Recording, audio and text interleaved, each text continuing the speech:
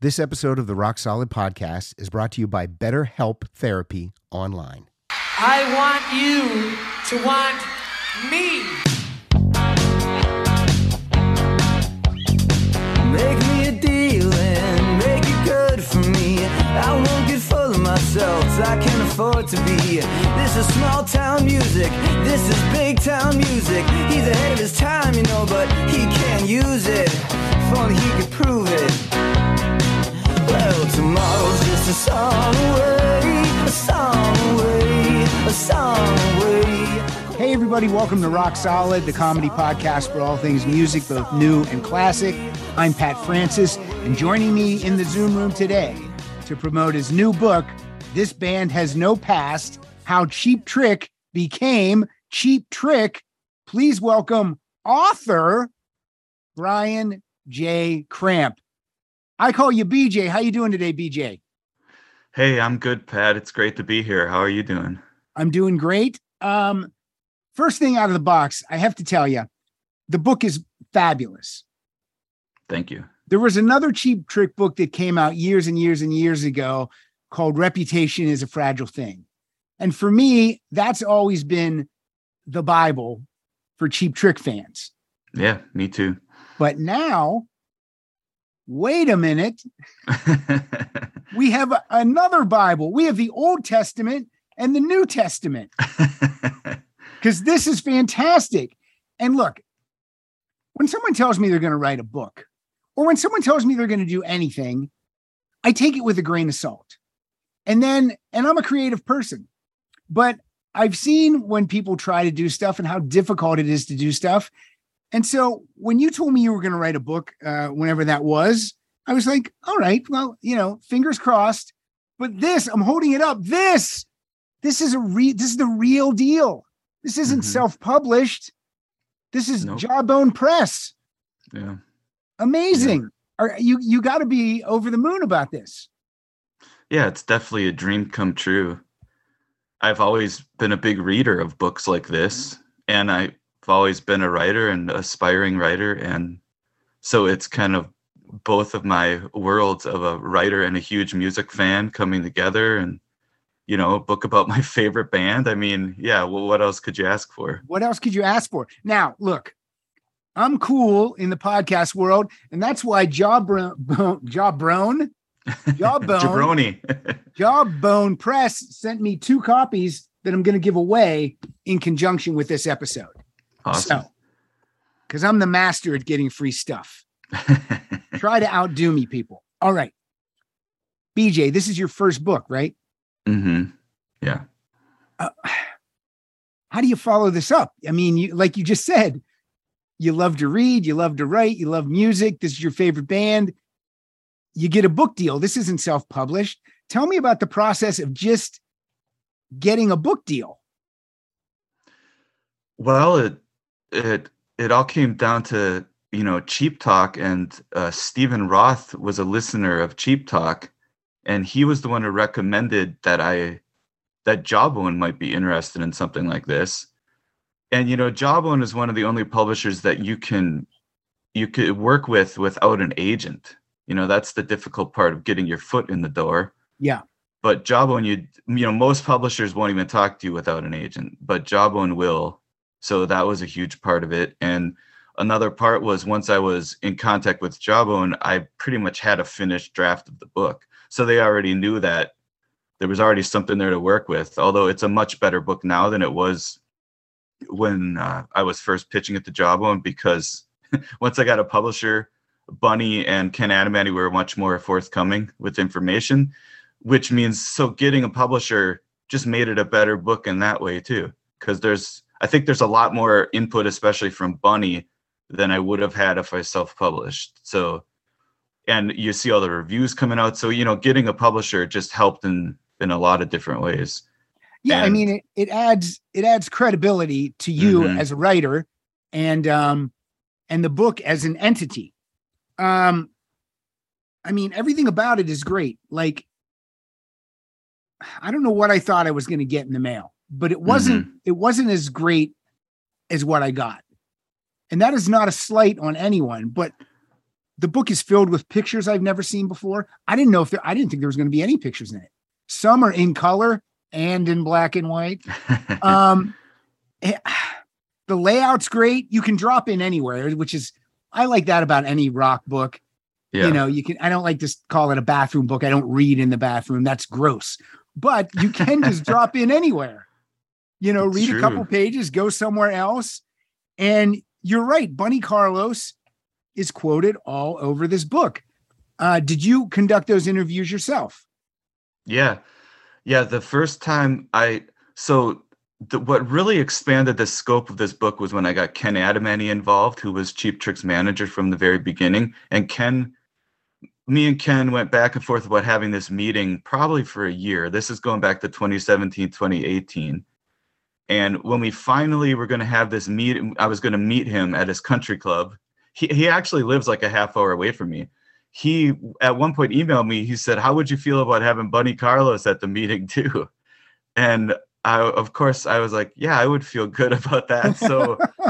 So when I went to this meeting at Ken Adamany's country club, probably in 2018, you know, I walk in the door. Ken's son was waiting outside to meet me. As soon as I walk through the door, straight ahead, I see Bunny Carlos sitting there. And I literally had a 3.5-hour meeting with Ken Adamany and Bunny Carlos, where Bunny I had already sent a list of questions through email. So Bunny came prepared, kind of knew the kind of information I wanted to know about. And, you know, I still have a little handwritten list he put together of years and who was in what band, because, you know, that's one thing I was really trying to nail down with this book, was all these different bands that these guys were playing in together and apart before Cheap Trick. And so he really helped with a lot of that.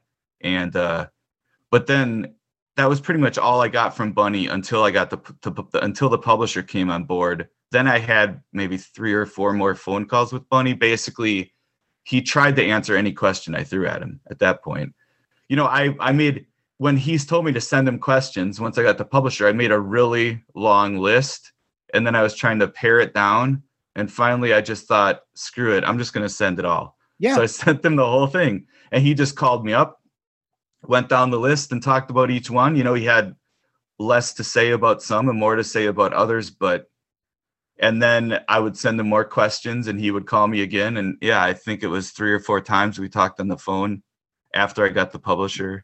So it's been, you know, amazing. And he was a huge help. And Ken Adamany was just a huge contributor to this. He has saved everything. He has all these old letters and documents, and he knows every date they played at which club, which he was a little cagey about giving me his complete list. But if I wanted to confirm something with him, or if I wanted to fill in a hole, because, you know, at one point, the book kind of becomes a day by day almost, because I know so many dates they played at the clubs, and it just kind of tracing that trajectory as they build it and build their following, keep having these flirtations with record labels, all of that. Ken Adamany was such a huge help. I mean, that's why I know so much that I know about their the different record labels that were interested in when and who came to see what show. And then I talked to a lot of the guys from those labels that came and saw them. You know, they had a lot of interest before they signed with Epic, going back to 75. And a lot of that information comes from Ken Adamany, or he told me which other people to talk to. Like I talked to David Steffen, who worked for A&M, I think. Yeah. And that's a name that Ken gave me. And when I talked to him, he told me the whole story about it was Jerry Moss, who, you know, told him, I heard about this band Cheap Trick. Jerry Moss is the M in A&M. He told him, I want you to go check out this band Cheap Trick, because I think David Steffen was like a Chicago-based guy who worked for A&M. And he told me the whole story about going to see Cheap Trick at the behest of Jerry Moss. And so, you know, those are the great kind of stories that, you know, I never knew that A&M had scouted Cheap Trick, you know? Yeah, so see, that's cool stuff. Now, let's jump back a little bit. You go to the country club. What are you wearing? What do you wear to the country club? Yeah, that's funny. Yeah. Ken told me at least have a shirt with a collar on it, you know, and this was in the summer, and I think I wore pants when it would have been a short stay and like just a shirt with a collar.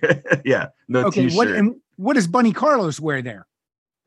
A t-shirt and jeans. Of course, yeah. Carlos. Okay. No, yeah, I noticed that Ken had given me the dress code, but obviously that information hadn't been communicated to Bunny, or he ignored it. I'm sure he ignored it. Now, yeah. When you have that meeting, do you record the meeting? Yes. Okay, good. Yeah. And actually, there's an episode of Rock and or Roll, my podcast, that came out last week where you can hear some of that. Oh, neat. That's great. I made an episode with clips from a lot of my interviews that I did for the book, and Ken and Bunny gave me permission to use. It's about 3 minutes worth. I think I sent it to both of them. They listened and told me it was okay. All right. I definitely don't want to piss either one of them off, so I wasn't going to put any of that out without them approving it, but they both approved it, so it's pretty cool. You can hear how we're sitting there. I just had the recorder in the middle of the table. Bunny's manager was there too. And you hear, it's funny. I hadn't noticed that at the time, but Ken talks over Bunny a lot, and they're kind of competing. They're both telling stories, and it's pretty amazing to hear.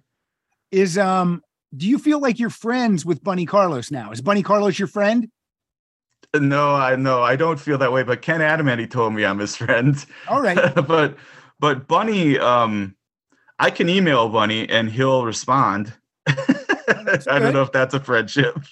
I mean, that's pretty good. You probably have some friends that don't respond, but if Bunny is right. Yeah.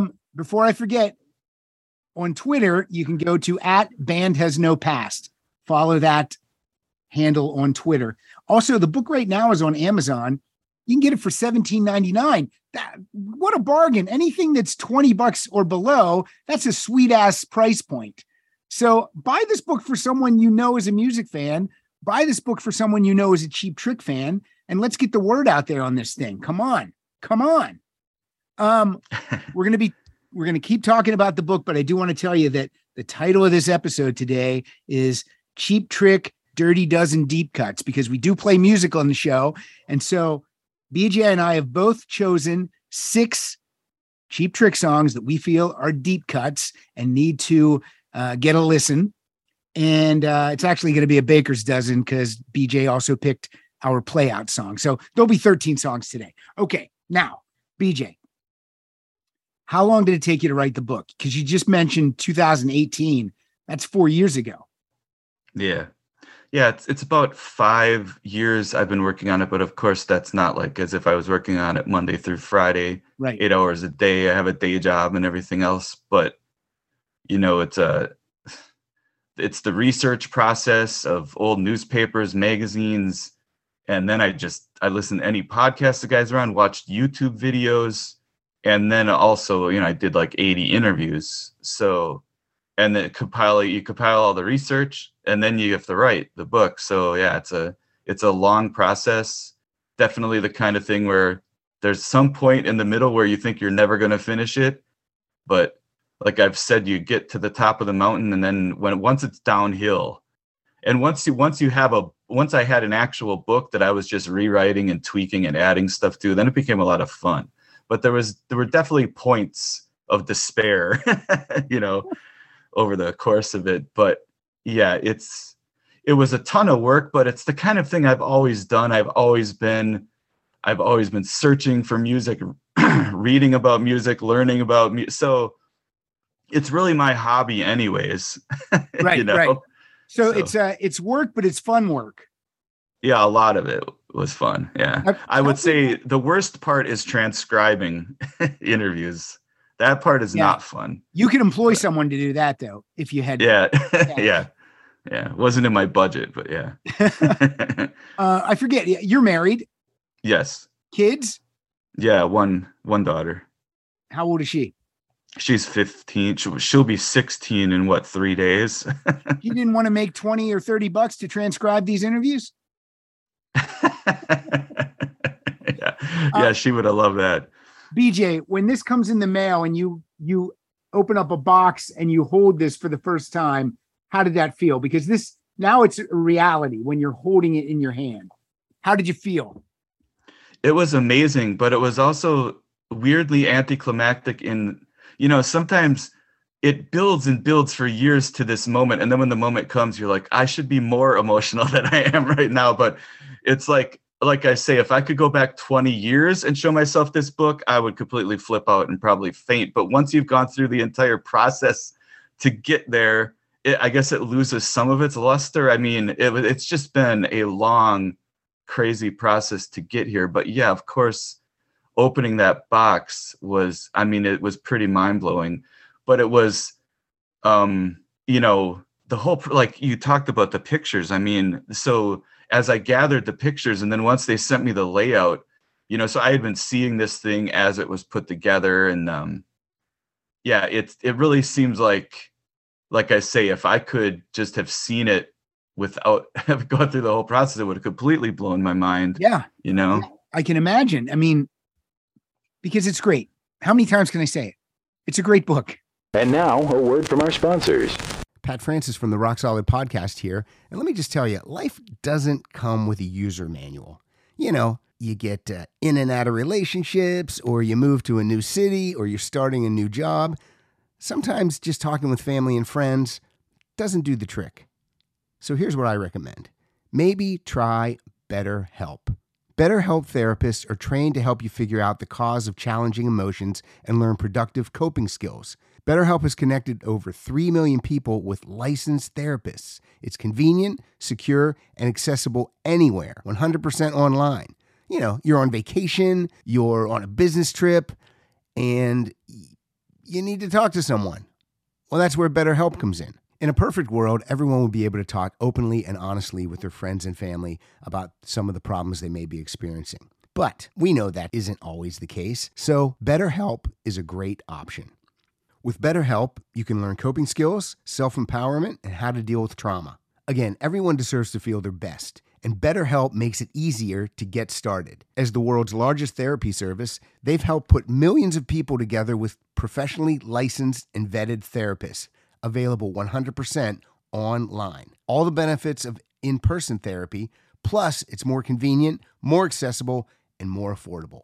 All you got to do is fill out a brief questionnaire to match with a therapist. If things aren't clicking, you can easily switch to a new therapist anytime.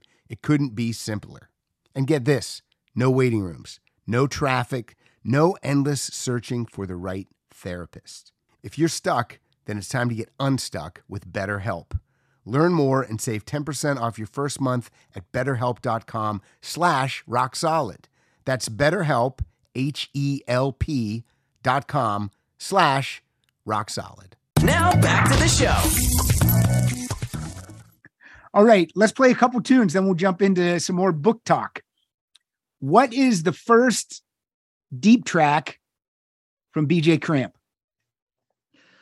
Yeah, and this is a funny one because this is something that I tried to explain in my book, is what is actually the first song on the first Cheap Trick album, because there's actually a debate, right? And well, the first song always was the song that I picked, which is Hot Love. You know, the record cover, you look at the back of the album, it tells you that the Hot Love side is the first side. I mean, anyone would have assumed that. But, you know, I did uncover over the course of the book. And of course, they did that in 1998 when they reissued it. They made Hello Kitty's the first song. Boo. And I do have proof in my book, basically, of what the intentions were. But how can you ever not think of Hot Love as the first song? I agree. That's the way I've always heard the album. And right. I'm going to add this to the mix. When you bought the cassette, Hot Love, that side was the one ready to play. Yeah, I have the original cassette, and it also says side 1 and side 2 because nobody at Epic thought to carry that over to the cassette version. Yeah. So for me, I agree with you. This is my preferred way to listen to the album. Hot Love is my first track.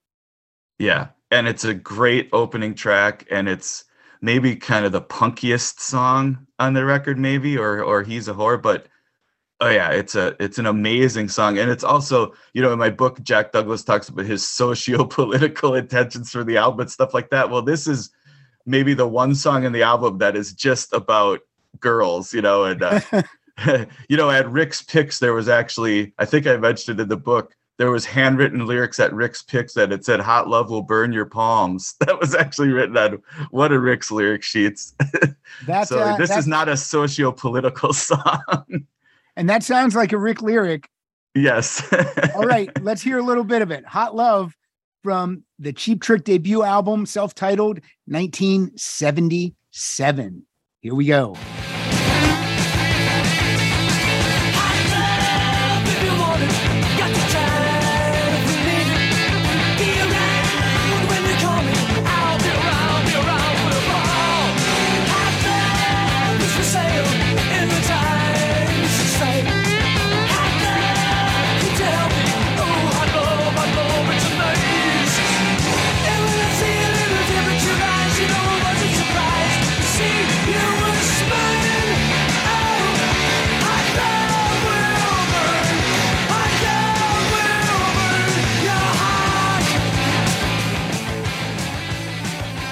I tell people this is one of the best debut albums of all time, even though people don't know it the way they know, like, let's say, Boston's first album or the Cars' first album or the Pretenders' first album.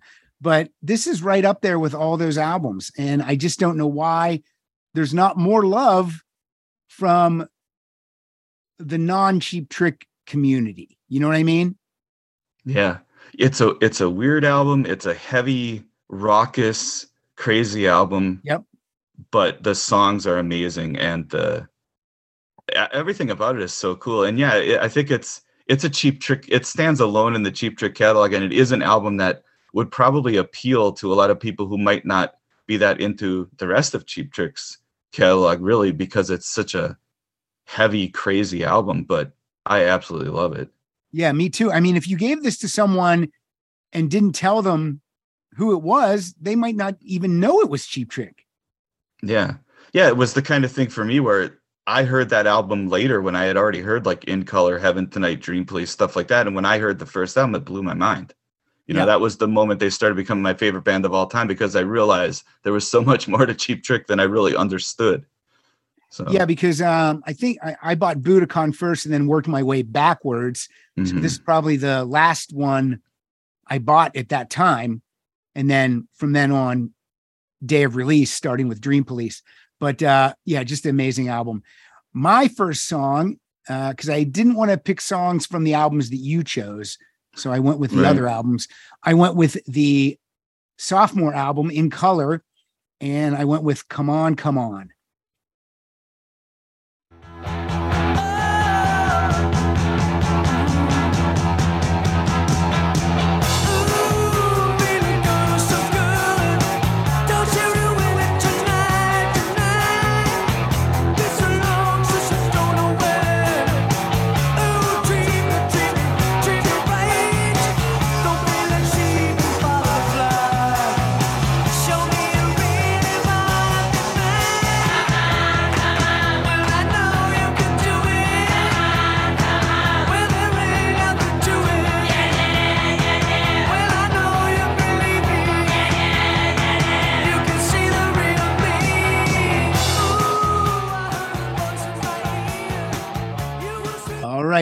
Back to book talk. You said you did over 80 interviews for the book.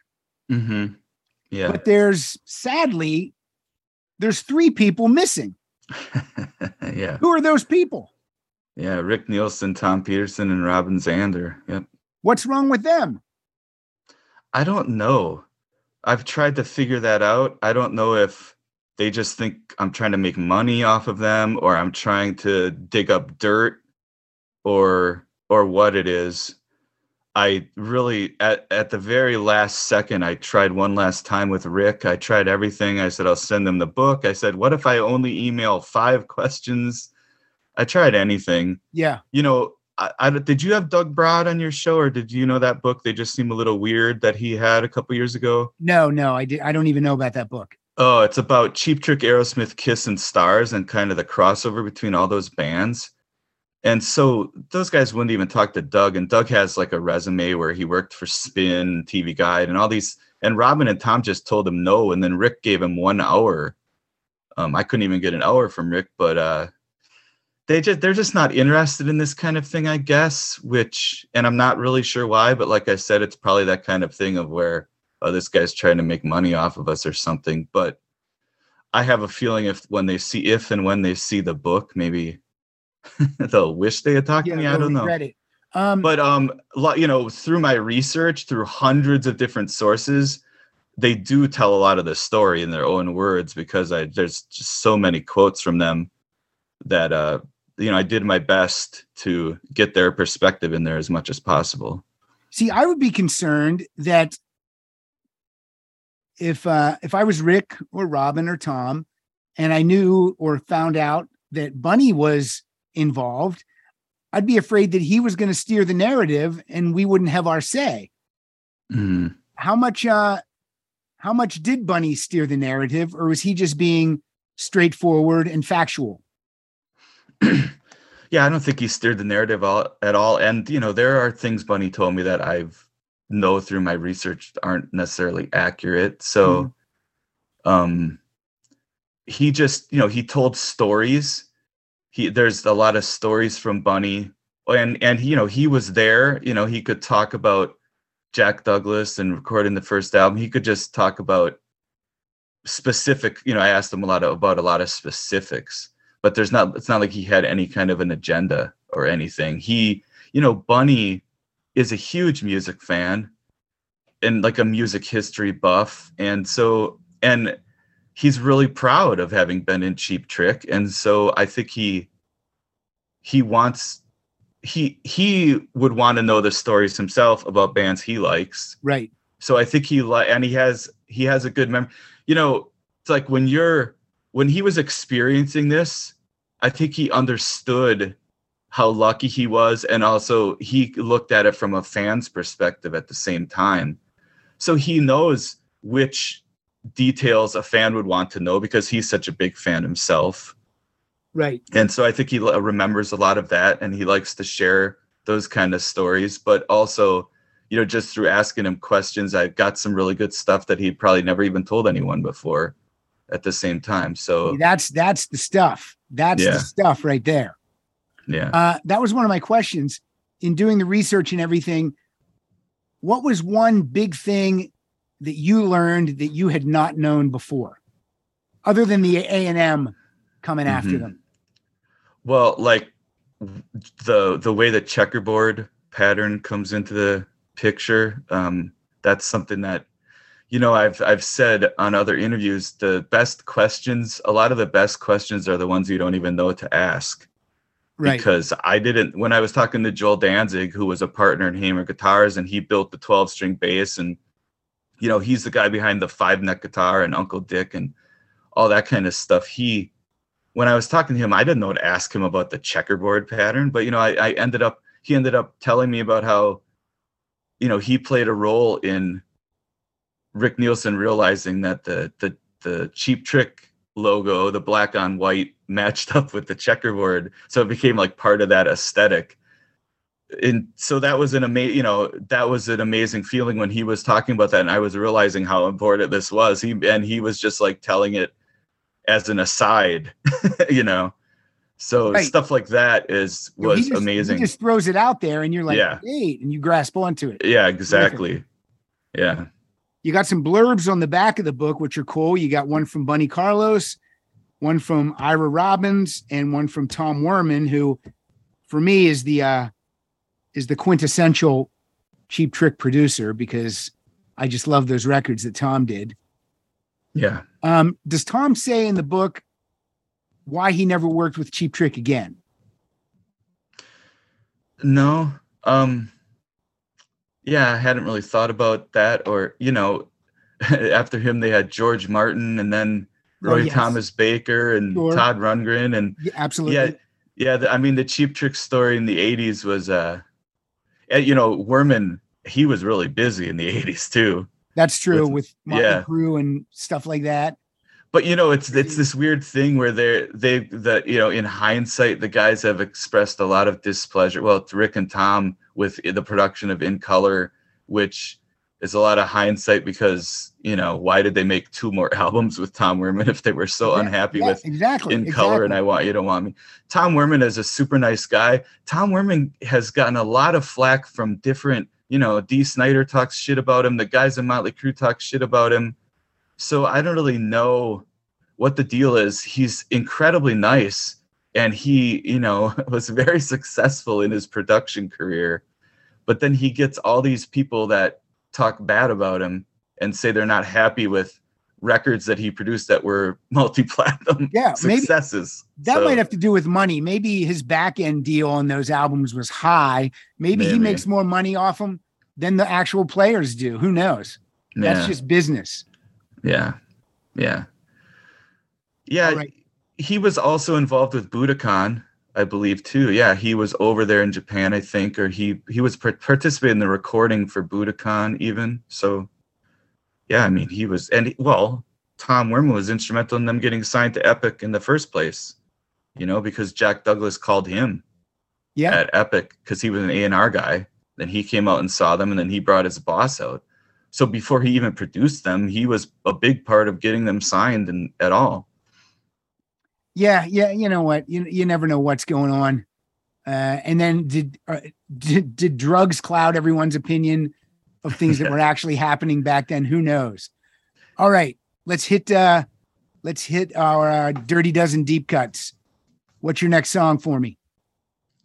Yeah, my next song, I love this song so much. Rick calls it Cheap Trick Blues, and I'm usually not a blues fan, but Can't Hold On is one of those songs that I think is just the brilliance of Rick Nielsen. It's such a great song. And then, of course, Robin Zander delivering on the vocal, but it's just like a hypnotic song that I really just love.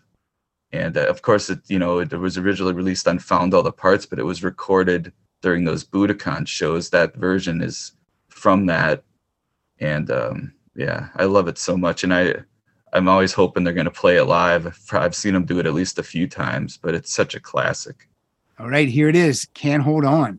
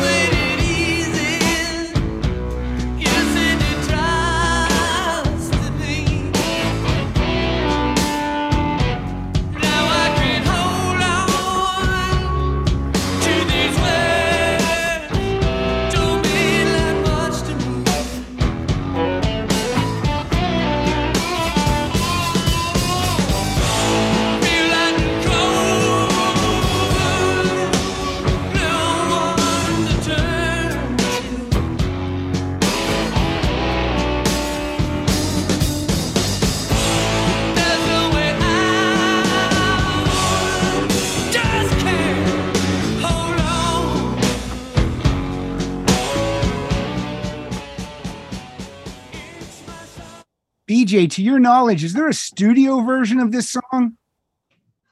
No, not from back then.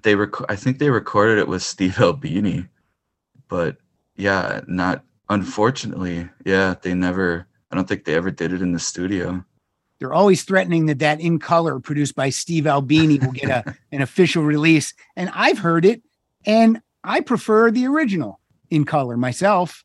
Yeah. What's out there is pretty much the band just playing live in the studio. Yeah. So what? Yeah. All right. I don't get it. Okay, picture this. It's Friday afternoon when a thought hits you. I can spend another weekend doing the same old whatever, or I can hop into my all-new Hyundai Santa Fe and hit the road. With available H-Track all-wheel drive and 3-row seating, my whole family can head deep into the wild. Conquer the weekend in the all-new Hyundai Santa Fe. Visit HyundaiUSA.com or call 562-314-4603 for more details. Hyundai, there's joy in every journey. My next Dirty Dozen deep cut is from my favorite Cheap Trick album. It's in my top 5 favorite albums of all time, Heaven Tonight. And this song is called Taking Me Back.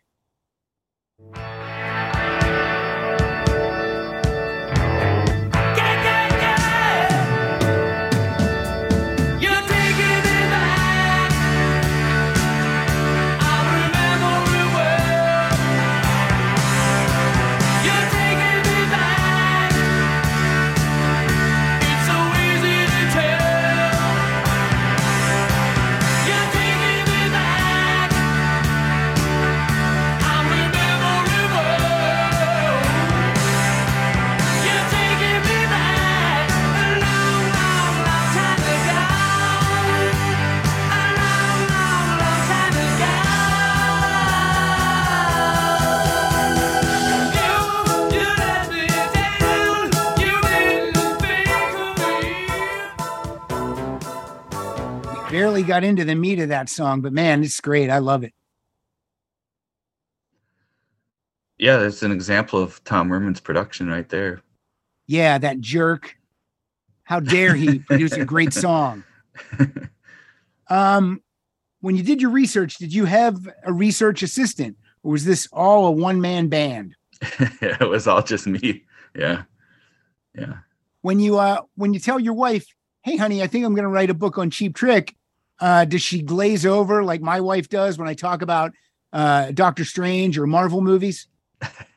Yeah, I'm sure my wife's sick of hearing about Cheap Trick, but she knew what she was getting when she married me. I mean, it's not like I'm any different now than I was then. That's good. So. I never hid anything either. Like when I met my wife and she came to my, apartment I shared with another comedian, and she walked into my bedroom and I had a shelf full of action figures, and that would have been the time to get out. Yeah. That would have been the time. So, be yourself, guys. Don't be afraid. Embrace what you like. The foreword for this book is, who's this guy? Some bass player from an underground band called Pearl Jam. Jeff Ament. How did he get involved? Yeah, that's pretty crazy. At some point the publisher asked me who did I think might write the foreword, and I hadn't even given it any thought. And of course, the name they floated was Dave Grohl, because I mean, isn't that the only name that anyone ever thinks of for anything? The only name. So I was thinking, the first couple of people I thought about, one was Cameron Crowe, because of Fast Times at Ridgemont High, nice. And one was Matt Groening. I was like, what if Matt Groening did? So I couldn't figure out how the hell to contact Matt Groening, but my friend Eric had an email address for Cameron. Eric used to do a podcast, and the email address he had ended up being Cameron Crowe's production partner. So I emailed him. He talked to Cameron about it, and he wrote me back and he said, Cameron said he's too busy. You should ask Jeff. Then my friend Eric also had an email for like a Pearl Jam contact, ended up being Sarah is her name. Because I've never communicated directly with Jeff. It's always just been through Sarah. But and it was funny because then I was able to say, Cameron Crowe said, when I emailed. So Sarah said, I'll put this on Jeff's list of things to consider. And I didn't hear anything for a couple weeks. Then they asked to see the book. I sent the book. Then I didn't hear anything for maybe 2 months. And then all of a sudden I got an email. Jeff wanted to make sure you knew he wants to do it, and he already started working on it. And I had basically given up on it by then. And so that was pretty mind-blowing. And then he actually came through with it. The publisher kind of told him what maybe the deadline was, which was pretty weird to give Jeff Ament a deadline. But he came through, and it's amazing. And he wrote Jeremy on a 12-string bass, and he's obviously a huge fan. And but yeah, I mean, I was obsessed with Pearl Jam in high school, and I still love their second album, Versus, and that's just another surreal part of the whole thing. It's pretty cool. A guy that you've never met before, and boom, he's written the foreword to your book. Were you worried that if you read the foreword, what if you didn't like it? Could you have rejected it? Could you have said no? I guess that would have been one more thing for me to add to my pile of things to worry about. But luckily, I never thought about that. But yeah, no, I hadn't actually thought about that. But yeah, luckily, it's a really cool forward. He did a great job. And it was funny, he's such a creative guy that what he sent was these like pictures of like this weird typewritten thing that he had done. And the publisher couldn't actually use exactly what he made, but I was like, can we please try to get it as close to what he did? Because he did this. He didn't just write a foreword. He made a whole art project out of it. So that's why it looks differently. That's why they tried to make it look as close as they could to what Jeff actually sent over. I hope he's happy with it. I haven't really, they sent him a book, and I haven't heard anything. Well, I bet he loves it. Hopefully you'll hear from him. That would be cool. Yeah. How much input did you have with this cover? Because it's perfect. It's got the, without using their logo, it's got the font, it's got some checkerboards here. It's black, white, and red. I just think it's amazing. Like even you know who the book's about without even reading any of the words. How much input did you have with this? Yeah, that's a weird thing. It's difficult for someone like me to surrender creative control, but that was, somebody who works for Jawbone who put that together. I guess my main input would be I came up with that subtitle a long time ago, and my idea always was that it would approximate the logo on the cover because it says how Cheap Trick became Cheap Trick, and then you get the double Cheap Trick. So that was my concept, and that worked out. And the only other input I had is I got them to change the colors. I think the first one they sent me, This Band Has No Past, was orange. No. And then how Cheap Trick became Cheap Trick was white. No. So I got that changed to the white and the red. Yeah. That's really the only input I had was the colors, though. And you're right. It's a tricky little thing when you write the subtitle like that, and you do kind of get the logo without getting the logo. Yeah, that was my idea with that subtitle. It's tricky and it's smart. Yeah. All right, let's get into some music. Let's go for your third Cheap Trick track. What do you got for me? Yeah, one of my favorite Cheap Trick albums is One on One, which, it's weird that it was produced by Roy Thomas Baker, but you don't hear a lot of Queen or Cars production on it. It's kind of this heavy metal punk album, but one real standout deep cut on that album for me is Time Is Running. It's just this punchy song with great melodies. The bridge, I love the bridge. It's a short blast, just a great example of a great, fun Cheap Trick song. I would tell you before you sent me your list, this was on my list. Oh, cool. This exact song. And I loved One on One when it came out in 1982.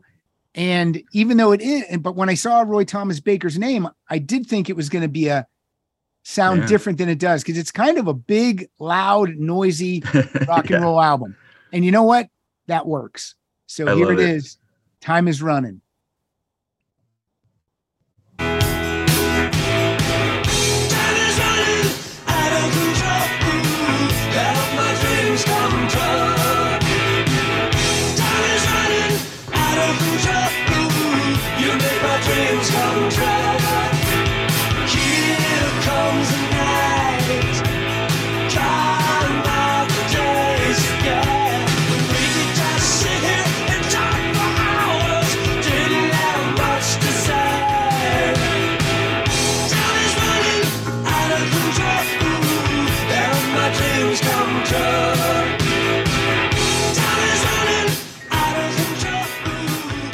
Two minutes and 20 seconds of rock and roll right there.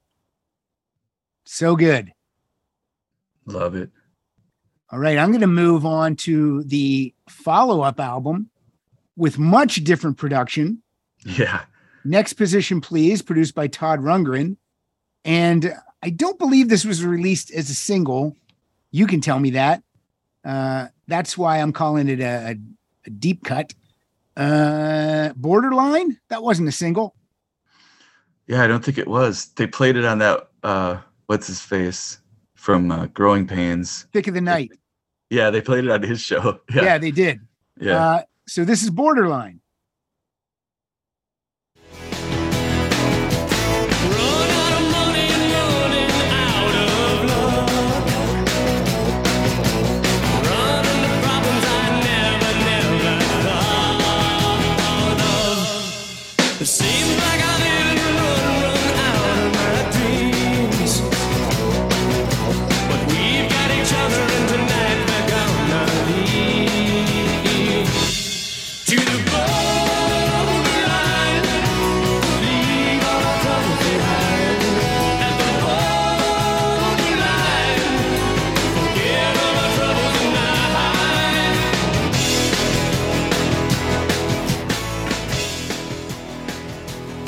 EJ, what's your opinion of Next Position Please? I love it. Borderline's absolutely one of my favorite Cheap Trick songs, and that's another one with an amazing bridge where Rick would write these bridges that really tested the limits of Robin's range. Of course, Robin would pull it off. Yeah, it's weird guitar tone and stuff, but the songs are great. I love that album. It's great. Yeah, 82 and 83, just so good. You know, I was graduated high school in 82, went to college in 83, and those two albums were just getting so much play from me. No one else in the dorm, but from me. Yeah. You go, what are you listening to? They Still Around? I like Surrender. All right, get out of my room. All right, like I said before, there's many pictures in here. And look, if you've never seen Rick without a hat, in this book, there's tons of pictures, Rick with hair and Rick without a hat. Super cool. How difficult is it to secure the rights to these photos? And how did you find these photos? Well, a lot of them are from Rich Kwasniewski, the photographer, who's just been incredibly generous and just let me use anything. He sent me hundreds of pictures. You know, all the ones that there's those 2 pages where there's a whole bunch of pictures from that photo shoot. They're black and white. Yeah. Those were taken at Rick's dad's store. And, you know, that accordion picture was used. Well, he's holding it on the first album cover, even though from that shoot. But yeah, Rich, and those ones that are at Rockford Armory, the color, Rich took those. The ones from Summerfest when they opened for Peter Frank. Yeah, Rich gave me amazing pictures, and then Bunny gave me some, and Adam Annie gave me some. And then there's a few that are from fans that I had seen posted on Facebook. Like there's that great Polaroid from the Mother's Day show. But yeah, Rich Kwasniewski was so generous and really just told me I could use anything. And it's funny because at some point, Rick Nielsen had asked Rich not to share any pictures of him without a hat. And I remember when I first talked to Rich a couple years ago, he told me that. And so I didn't even think I would get to use those pictures. So I was so relieved when he said, he was just like, screw it, it's history, you know? Right.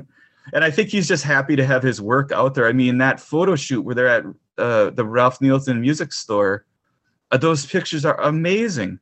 That's why I told the publisher, we got to get as many of these in as we can. So that was my idea, to just, you know, put them all on there. They're kind of small, but there's so many of them and they're so cool. So I just wanted to get a bunch of them in there. And the quality's great. I mean, it's not like the quality has diminished. And you didn't have to pay Rich any money for these? Nope, he didn't want anything. Amazing. He's great. Yeah. He should release a photo book, a Cheap Trick photo book, if he has these many photos. Yeah, there's those pictures from that Summerfest show in there. I mean, he sent me at least 100 pictures from that show, probably 200. And he's standing on the side of the stage. Took tons of pictures where he's right on, you know, there's only one picture in the book where he's, you know, where the whole band, that was my favorite picture from the whole group, but he's just standing right there on stage with them. And there's so many pictures. And then there's those backstage ones too. You know, there's a great picture. There's even an amazing picture of Bunny that isn't in the book that I love, but Rich, you know, I couldn't thank him enough. I'm thinking about putting out maybe selling some bookmarks with some of his pictures to try to get him some money, because I really appreciate what he did so much. And what was I going to say about these photos or about Rich? Oh, I just lost my train of thought because I'm looking at these photos and it's just also that the ad for Hamer Guitars that Rick was in Guitar Player in 1975, Rich took that picture too, and he gave me an outtake from that. He sent me all the outtakes, but you know, we only got one in the book. Also, I have a blog that I put a lot of that stuff on the blog page too. If you just go to thisbandhasnopast.com, so you can see more of the outtakes from the Guitar Player.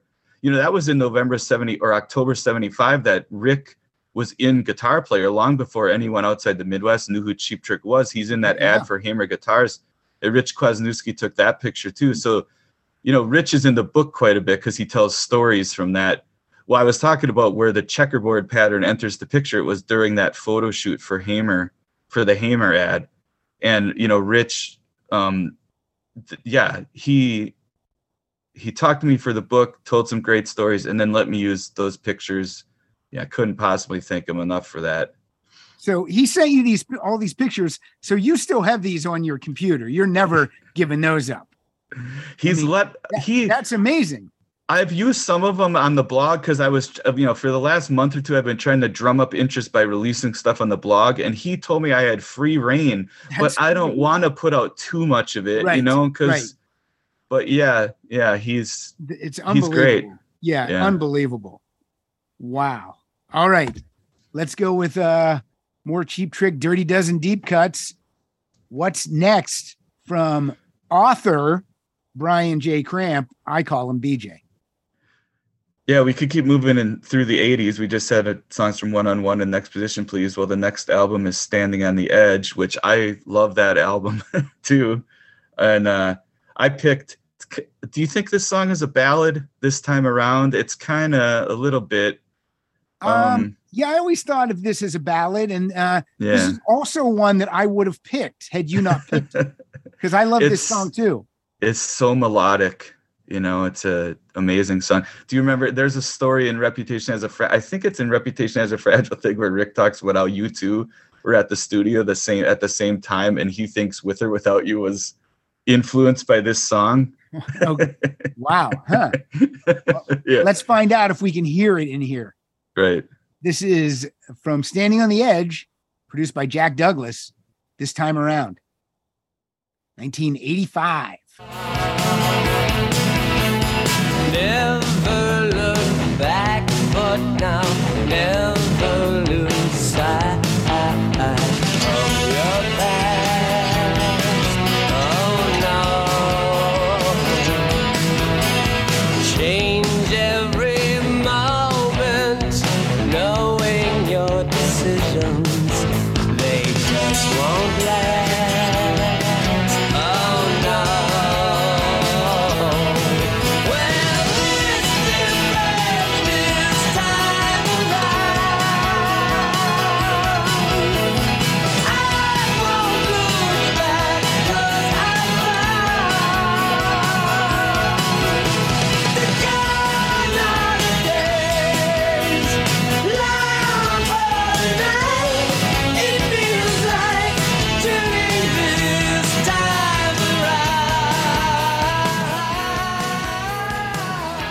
Yeah, for me, Standing on the Edge, it's got 10 songs.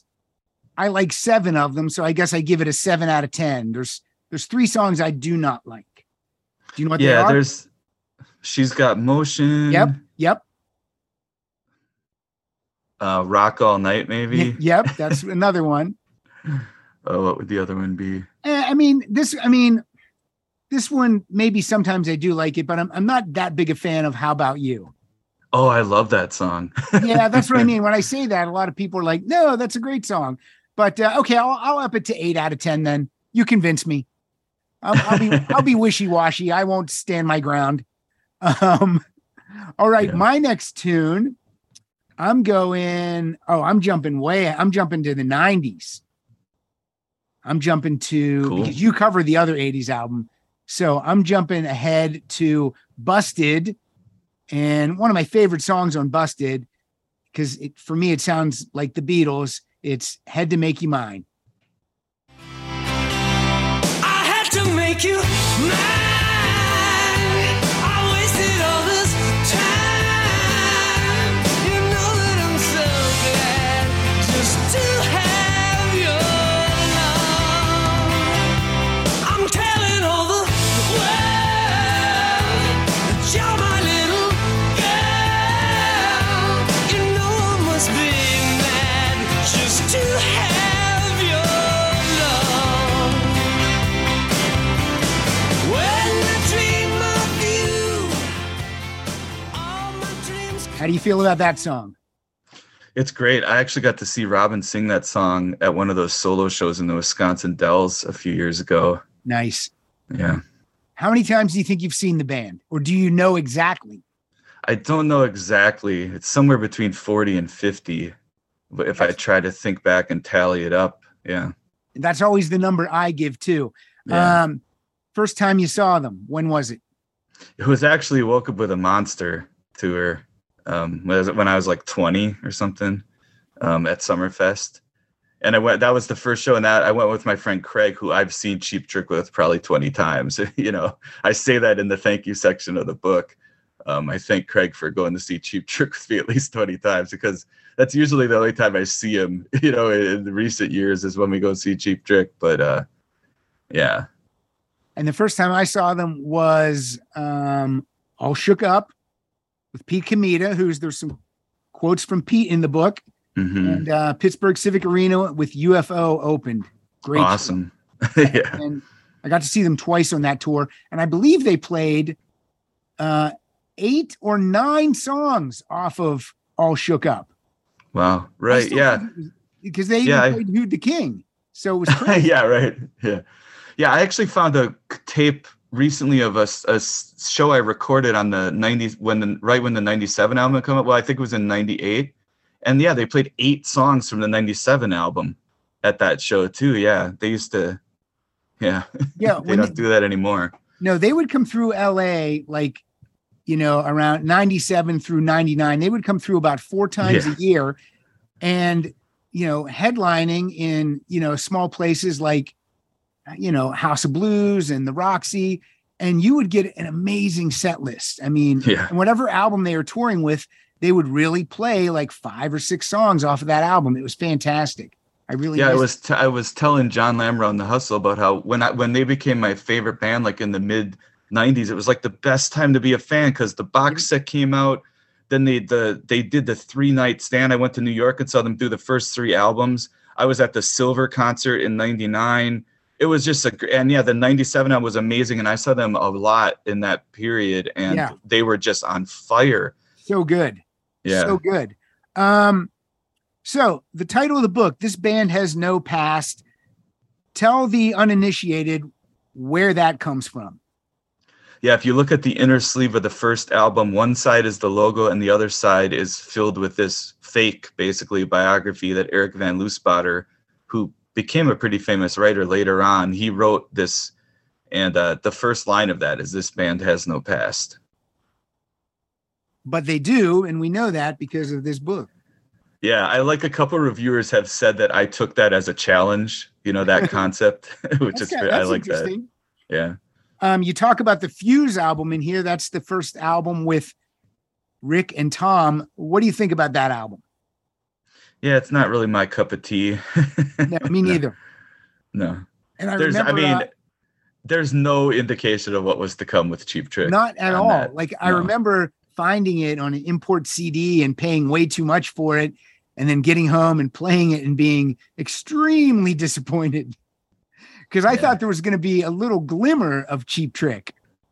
Yeah. Well, what's interesting about that album, I talked to Craig Myers, the guitar player, and like he says, Rick Nielsen doesn't play one note of guitar on that record, at least according to Craig, because Rick was the keyboard player. He would play guitar on certain songs when they played live, but, in that band, he was mainly the keyboardist because Craig Myers was like this guitar virtuoso. And, I've talked about how Rick Nielsen never really aspired to be a guitar virtuoso like Craig Myers, which I think is one thing that sets Rick and Cheap Trick apart. Is for Rick, he uses the guitar more as a vehicle for songwriting than he's never, Craig Myers was an Eric Clapton devotee and stuff like that. So Fuse had a very different vibe, very 60s. They were all teenagers when they made that album too. Yeah. So you got to take that into account. That's true. Yeah. For me, Rick's kind of a sloppy guitar player on stage, to be honest. But it's part of the charm. Yeah. I think it's part of the. We were talking about in the 90s. I would spend a lot of the time laughing because Rick was so funny, and I would laugh at how he was just wild on the guitar. And I think that's one. I talk about how I say they were reckless, even fearless in the delivery. It's like that's how the songs are, and that's how the shows are. It's like Rick Nielsen doesn't really care. He's 100% himself. He's putting on his kind of a show, and like I say in the book, you either get it or you don't. But if you get it, you really love it. Yeah, and it's funny. Rick is kind of the front man in a way because he does most of the talking. Yeah. Yeah, I talk in the book about how when they first got Robin in the band, Rick said he was too conservative and they tried to get another singer, And Robin was never going to be David Lee Roth. That was just never going to happen. But Rick had all the personality. Rick had no problem really picking up the slack and taking on that front man role. He's very good at it. But that's another very interesting dynamic of Cheap Trick. I mean, I guess, there's always been this kind of synchronicity, or, the great relationship between Cheap Trick and AC/DC. And that's the one other band where you kind of have this, Angus Young, the guitar player, is like completely the focal point. Yep. Even though he doesn't talk, but he really, controls the whole show. He is the show. That's basically what it was with Rick too. Yep. Pretty cool. All right. Back to your list. 1988. Yeah. Lap of Luxury, it's not a standout album necessarily in their catalog, but the first song on that album is one of my favorite Cheap Trick songs, Let Go. It's so melodic and, adrenaline rush. I love it so much. And I love it's got like that sitar almost sounding guitar melody that it's a very Cheap Trick song. It's a pop production, but heavy guitars, amazing melodies. I love Let Go so much. Now, the intro to Let Go to me sounds very much like the Beatles song If I Needed Someone from Rubber Soul. Have you ever noticed the similarity? I don't know if I ever thought that, but yeah, I can see what you're talking about. I'm going to play a little of the Beatles and then I'll go into Let Go. So this is If I Needed Someone from Rubber Soul. Here we go.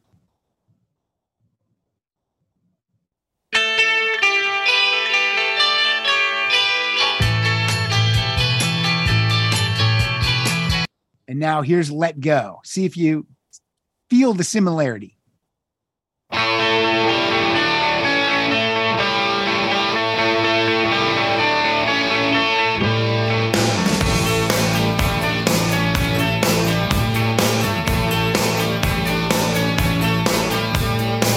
I took your photographs, I threw them all away. I put your calls on hold, 'cause I got nothing to say. Hanging on to you, that was my first mistake. Yeah, but some things you can never let go. Some things you can never let go. You took the credit cards, you took the bank account, you took my sanity, you got me all drawn out. I give it all away to get you off of my mind. Yeah, I love that song too. Cheap Trick always knew how to open up the album. Yeah. Their album that's openers true. are very, very strong. So great pick. Great pick. Man, that sunset is gorgeous. Grill, patio, sunset. Hard to get better than that. Unless you're browsing Carvana's inventory while you soak it all in. Oh, burger time. So sit back, get comfortable. Carvana's got thousands of cars under $20,000 just waiting for you. I could stay here forever. Carvana, where car buying meets comfort meets convenience. Download the app or visit Carvana.com today. Where do I jump into now? Oh, I'm jumping into Woke Up with a Monster, 1994. Produced by Ted Templeman. This was kind of like Roy Thomas Baker. I expected something different from Ted Templeman producing Cheap Trick. Yeah, So- I actually asked Greg Renoff about that. Greg Renoff wrote with Ted Templeman, wrote Yep. his biography, and it seems like Ted is more of an executive producer on the album. Okay. Like it's more one of those things where the band and the engineer really did it, and Ted didn't. Ted was like, I think he was maybe head of A&R at Warner Brothers at that time or something. I don't think Ted maybe had a whole lot to do with actually producing the album. So Yeah, disappointing though. I really thought that the band was going to take off again when I saw they were on Warner Brothers. I thought, here we go. But I do like a lot of the album, and this is a song I like, a deep cut, Tell Me Everything. Tell Me Everything. If I can have what I want, I'll just want what I got. I've told myself a million times that's the truth, but it's not. I could give you some lessons on how to cry all night. I know the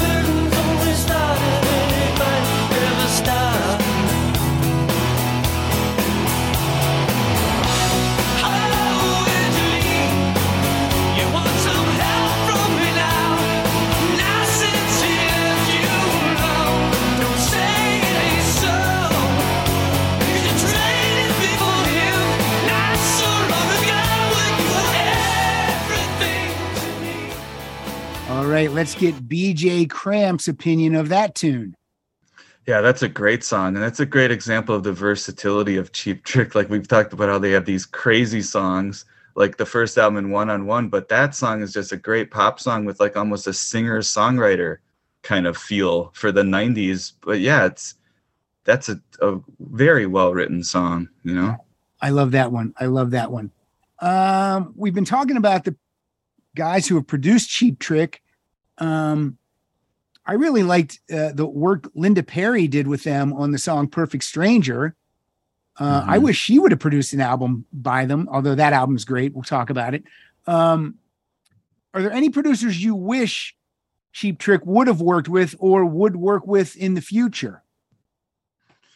Yeah, I've thought about that. Well, one interesting one is in my book. I talk about how Eddie Kramer wanted to produce them, which would have been interesting. And also there was an idea of working with Jeff Lynne too at one point, which I think that would have worked really well. Yeah, I do too. Even in the 90s, in the 90s, you know, it was actually Heaven Tonight where they were communicating with Jeff Lynne about possibly producing.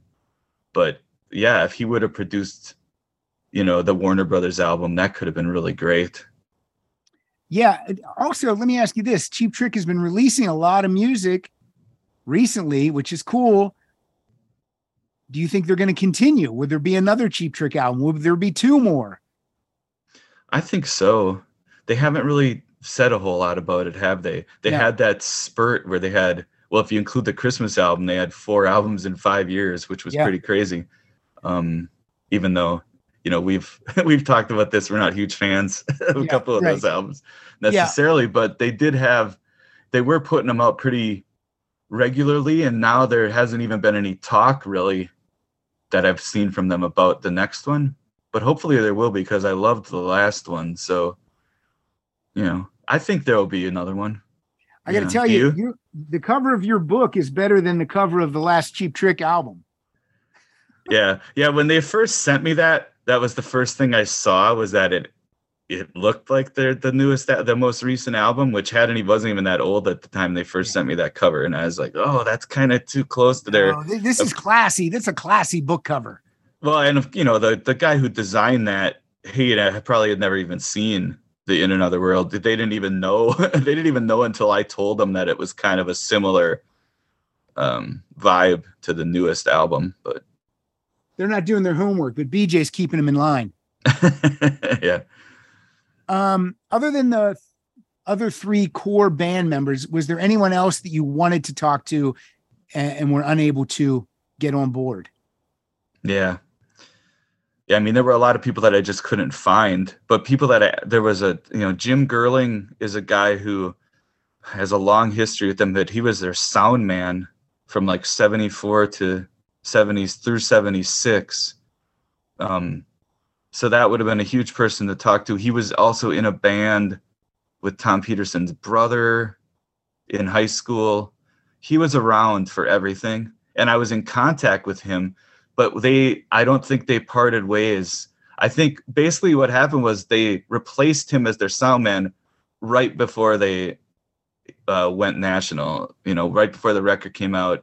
And I think apparently, well, I don't want to put words in his mouth, but it seems like he's still not happy about that, because he told me it would be like talking about a divorce or something. So he wouldn't talk to me. You know, okay. I communicated with him, and I know, because like he was their sound guy for the whole period, almost the whole period I'm writing about of Cheap Trick. So it would have been, and also he was around even before then. So he would have been a huge person to talk to. And also, you know, I'd write about when they were in Philadelphia, and the club that they worked at, Rick and Tom both worked at, called Artemis. I played phone tag with the guy who owned that place, David Carroll. Talked to him on the phone a couple times. He was kind of hemming and hawing about giving me an interview, and then he passed away like during the process. So those are people I actually had them, you know, was in contact with and couldn't. But then there's just the people that I couldn't find, like the different characters in this story that I would hear their name from somebody, but I was never able to. Well, you know, one really important thing for me was to try to talk about Gary Shooter, who was in Rick Nielsen's first band, and he ended up getting sent to Vietnam. And Vietnam was such a big part of their lives for this period of time, for all these guys of this generation. And I really wished I could tell what happened to Gary, and I was never able to get in contact with like his sister.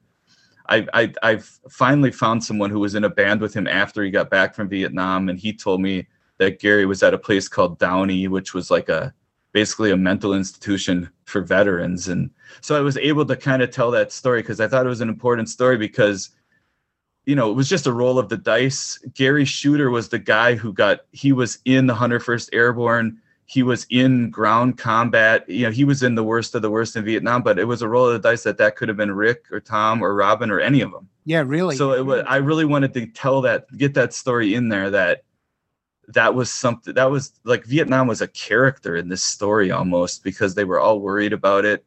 You know, the guy Ron Holm, who I talked to, who was in the band Toast and Jam with Tom and Craig, and basically Toast and Jam is a band that became Fuse, and Ron Holm could have been in that band, but he decided he needed to keep his college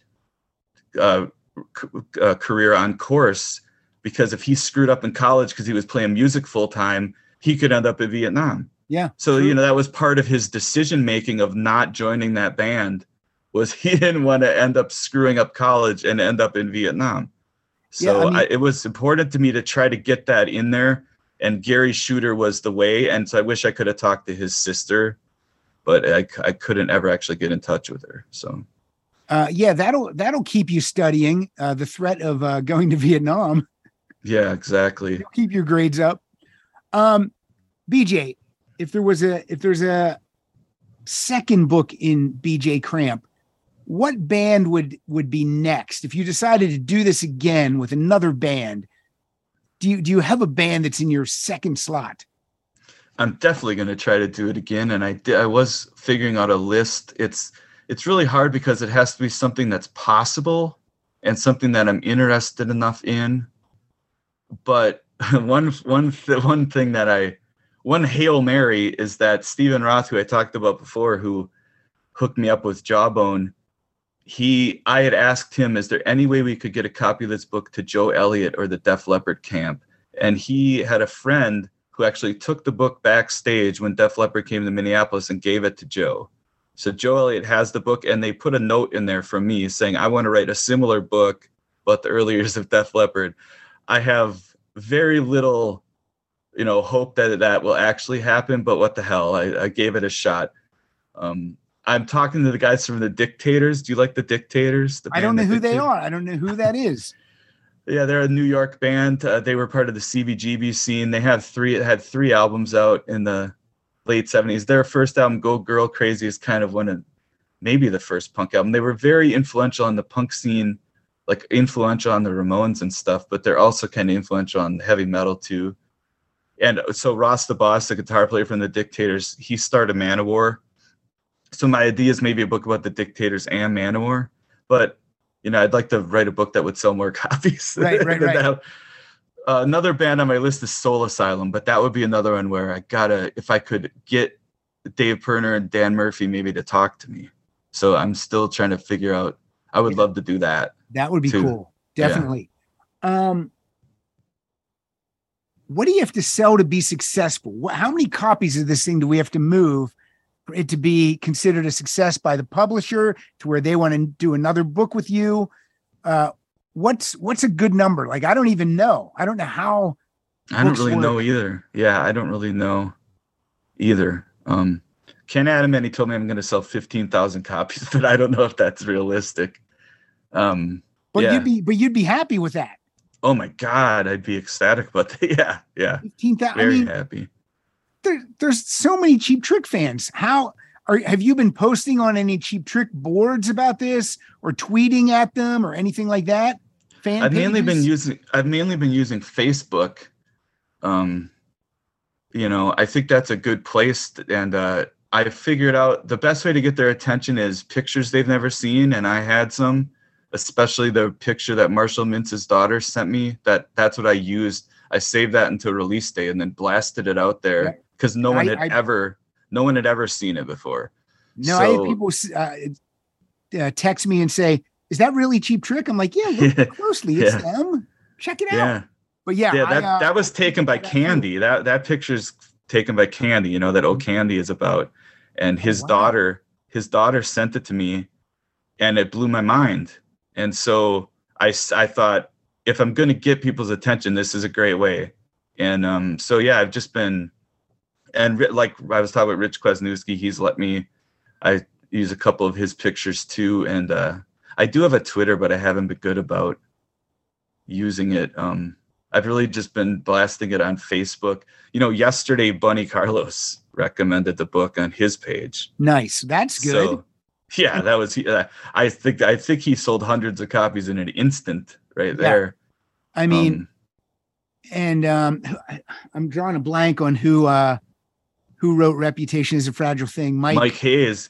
He wrote me my first 5-star review on Amazon. He went straight to Amazon, and he's a great guy. That's fantastic. Yeah, but you were asking about what I would consider a success, and I told Ira Robbins that when he sent me his blurb, I already felt like I was successful, because I really respect Ira Robbins. I've been Trouser Press has been very important to me as a music nerd and a record collector, and so when I got that validation from Ira Robbins, that was enough for me to feel like everything was worthwhile, you know? Yeah, he says Brian Cramp's amazing forensic investigation into the band's prehistory and early days does for Cheap Trick what Mark Lewinson did for the Beatles. And then he ends his quote with, I thought I knew the story, but I learned a lot. I mean, you can't get better than this. Yeah. Just amazing. All right, let's move on to a couple more of our Dirty Dozen deep cuts. This will be your last one before we do your play out song. Tell me what you got for me. Yeah, I love the album Rockford from, is it 2006? That is maybe in my top 5. I don't know. It's up there for Cheap Trick albums. I really love that album. And the song If It Takes a Lifetime this is an example of just an amazing pop song from Cheap Trick with huge melodies. And I just love it so much. It's very poppy. I feel really lucky I got to see them do this song live in Naperville, Illinois. I went to this big outdoor show there, because I don't think, you know, like we were talking about, they don't really play the stuff off the new albums the way they used to. No, and they don't play anything off Rockford, really. I know. It's yeah, sad. when that show I saw, they did Welcome to the World and this, and probably Perfect Stranger. It was awesome. I feel really lucky I got to see that. I love this song so much. Yeah, I love this song. I love this album. And coming off of Special One, which has some good songs, but it's not a great album. This was a revelation. Like, I never thought something this good was going to come out at that time. So I've said no other band has put out that good of an album that deep into their career. I can't think of. It's tough. It's tough to think of one. Yeah. This is an amazing one. I mean, I was buying this record and giving it to people back then, and this deserves a vinyl release. Oh yeah. Yeah. The cover is so great. I love the cover. I mean, the whole package. Come on, Record Store Day, put this on yellow vinyl. It's going to be amazing. Oh my God. Yeah. Gatefolded. So cool. Yeah. All right, here it is. If It Takes a Lifetime. If you say my name, what gives you the right? Couldn't take the place to be with you tonight. Yeah, when I fall asleep, while I dream all night, no matter where I go. Yeah, oh, can't you see what you're doing to me? 'Cause all I wanna do is just be with you. If it takes a lifetime, I'll wait for you. So good. So good. BJ, before I play my next song, which is from 2009's The Latest, I want to ask you a question. Do you think it's time for Tom to sing a song again? You know, it's fine with me. When you got Robin Zander in the band, I don't need if you need anyone else to sing. Tom's but Tom likes it obviously, and they always give him his spotlight in the live show. And yeah, sure, the fans would definitely enjoy it if Tom sang another song. I mean, come on, these newer albums. Why couldn't Tom have one song per album? He's obviously not pushing for it because he's so happy to be back still. But I mean, I'd like a Tom Peterson song on these albums, something fresh that he could sing other than, I Know What I Want. Oh yeah, you're right. It would be good for the live show too if they would have something new. Yeah, if they said something new for him. Yeah. And it would definitely be a fan pleaser, I think. It would be. I think so too. People would get excited. And hey, come on, throw Tom a bone. He's doing it. All right. From the latest, which you and I talked about this with Ken Mills. You guys had me on your show. And I'm lukewarm on the album, but again, it has good songs on it. So I love this song, and it's called These Days.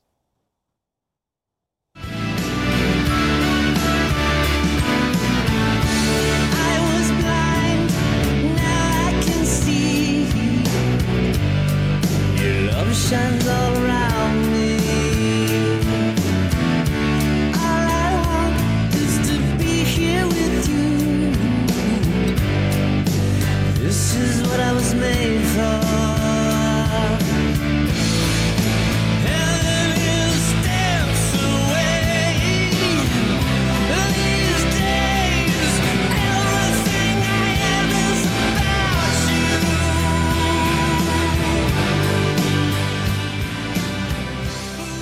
BJ Cramp, thoughts on that song? Yeah, I like it. And I've been thinking as we listen to these songs, like Tell Me Everything and stuff, it's like, what would these songs be without Robin Zander? He's so great.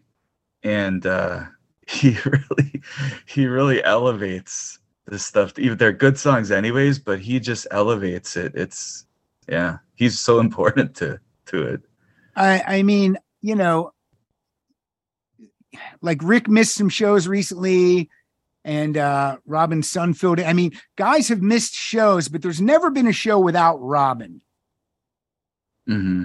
And you can't have Cheap Trick without Robin Zander. Yes, you can't have Cheap Trick without Rick writing these songs back in the day. But as a touring entity, I don't want to show up and Robin's sick and someone else is singing. It's not going to work for me. No. No, you can't replace Robin Zander. So there you go. I would not have been real happy if I had gone to one of those shows without Rick, though.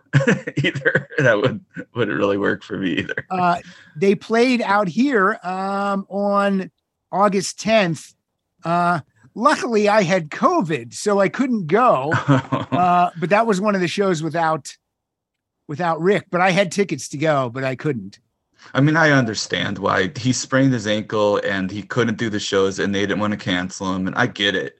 But at the same time, that would be hard for me to. Yeah.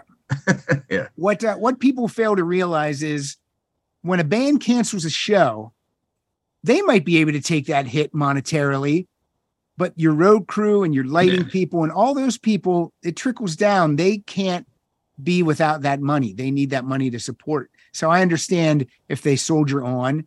Yeah, and, definitely. People should accept it. But yeah, Rick and Robin, that's the sweet spot. Okay, BJ, I didn't listen to any of the other podcasts you did in promoting your book because I don't like to do that because then it might affect questions I'll ask.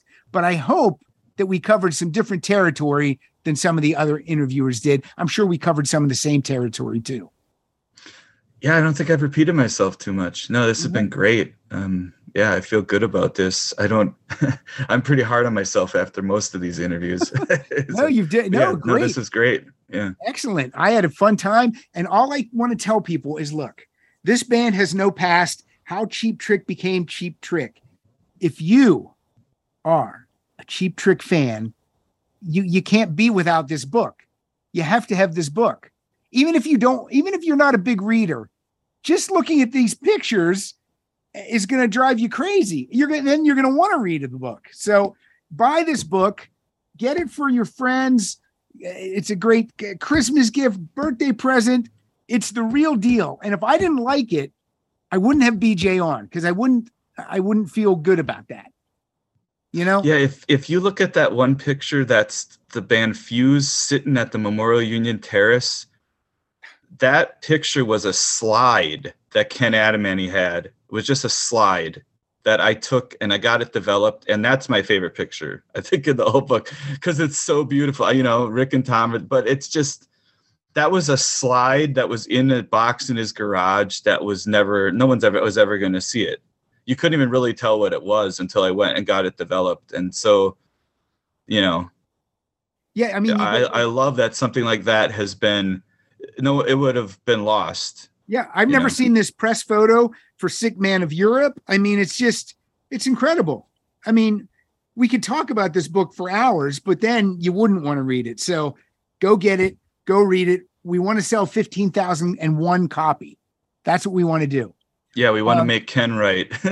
I like giving 2 copies away, but I feel like that's actually taking away from 2 people that would buy it. So look, buy the book. That's the whole deal. And keep listening to Cheap Trick. So, and how come Brian on the book instead of BJ? You want to be more professional sounding?